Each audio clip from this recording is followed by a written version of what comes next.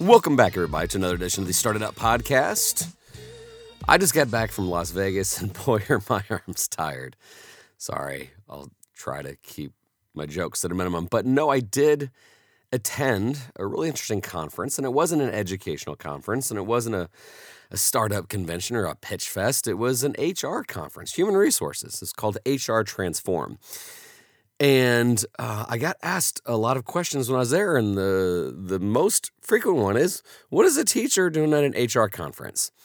And I wanted to take some time to explain why I did go and why more teachers should go to things outside of education conferences. Number one, I was invited by a really good friend and actually a business partner of mine named Nathan Harris. Nathan owns a company called Ease, and they'll help you run your company with ease. And essentially, they are a staffing firm. They'll find freelancers to do a lot of work for other companies. And so he gave me the invite, and we had a chance to collaborate and meet and talk with some people out there. But when I was pressed to answer the question, why is a teacher out here? I told them a little bit about the Started Up Foundation, and they said, okay. And then they scratched their head and they're like, well, but, we're not startups. In fact, we're the HR side of companies. So, this isn't necessarily, the startup world. But they were some of the biggest names in companies out there. Some really big, huge companies were represented out there. And I got a chance to talk to them and understand some of the trends in hiring. And I also enjoy the fact that they had an honest discussion on what AI is going to be doing to their industries. So in essence, I answered them with the question, well, I'm here to understand the trends and who's going to hire our students. And interestingly enough, one of the things that I found is that they're always talking about the pipeline of talent coming up. And on the tech side, a lot of times our colleges, we're not even keeping up as is. So they're having discussion on, possibly having students take a look at different kind of majors. But I also had, a moment, and my aha moment, where they're talking about the talent pipeline, and they were only talking about colleges. And I pressed upon them. I'm like, hey, what if some of your larger companies out there would start mentoring high school students instead of them hoping that more people will go into college for these said majors? Maybe, just maybe, you can start finding your ways into our high schools and letting them know what's out there, letting them know what is in demand, letting them get a head start, a jump start on the competition. And I got a lot of, I never thought of it that way. Here's the kicker. For better or for worse, sometimes I'm coming across like I'm anti-college. I am not.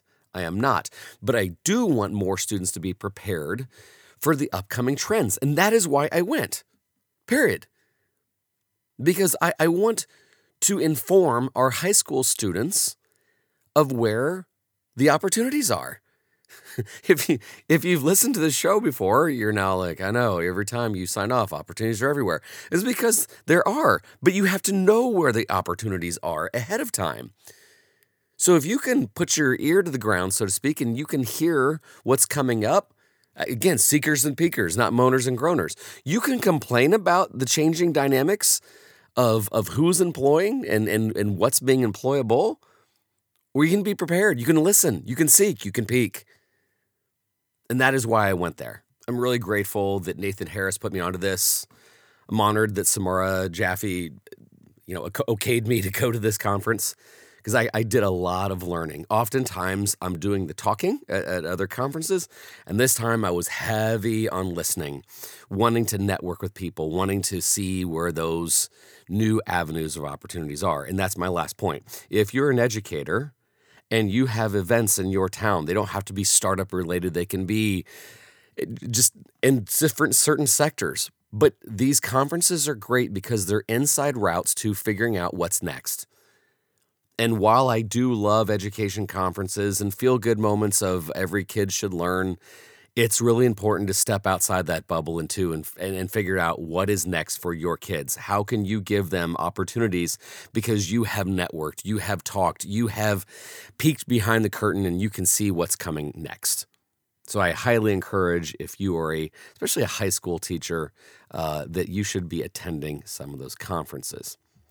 Okay, that's all I have for today. It has been a whirlwind since I've been back, but we are now back on our regular schedule.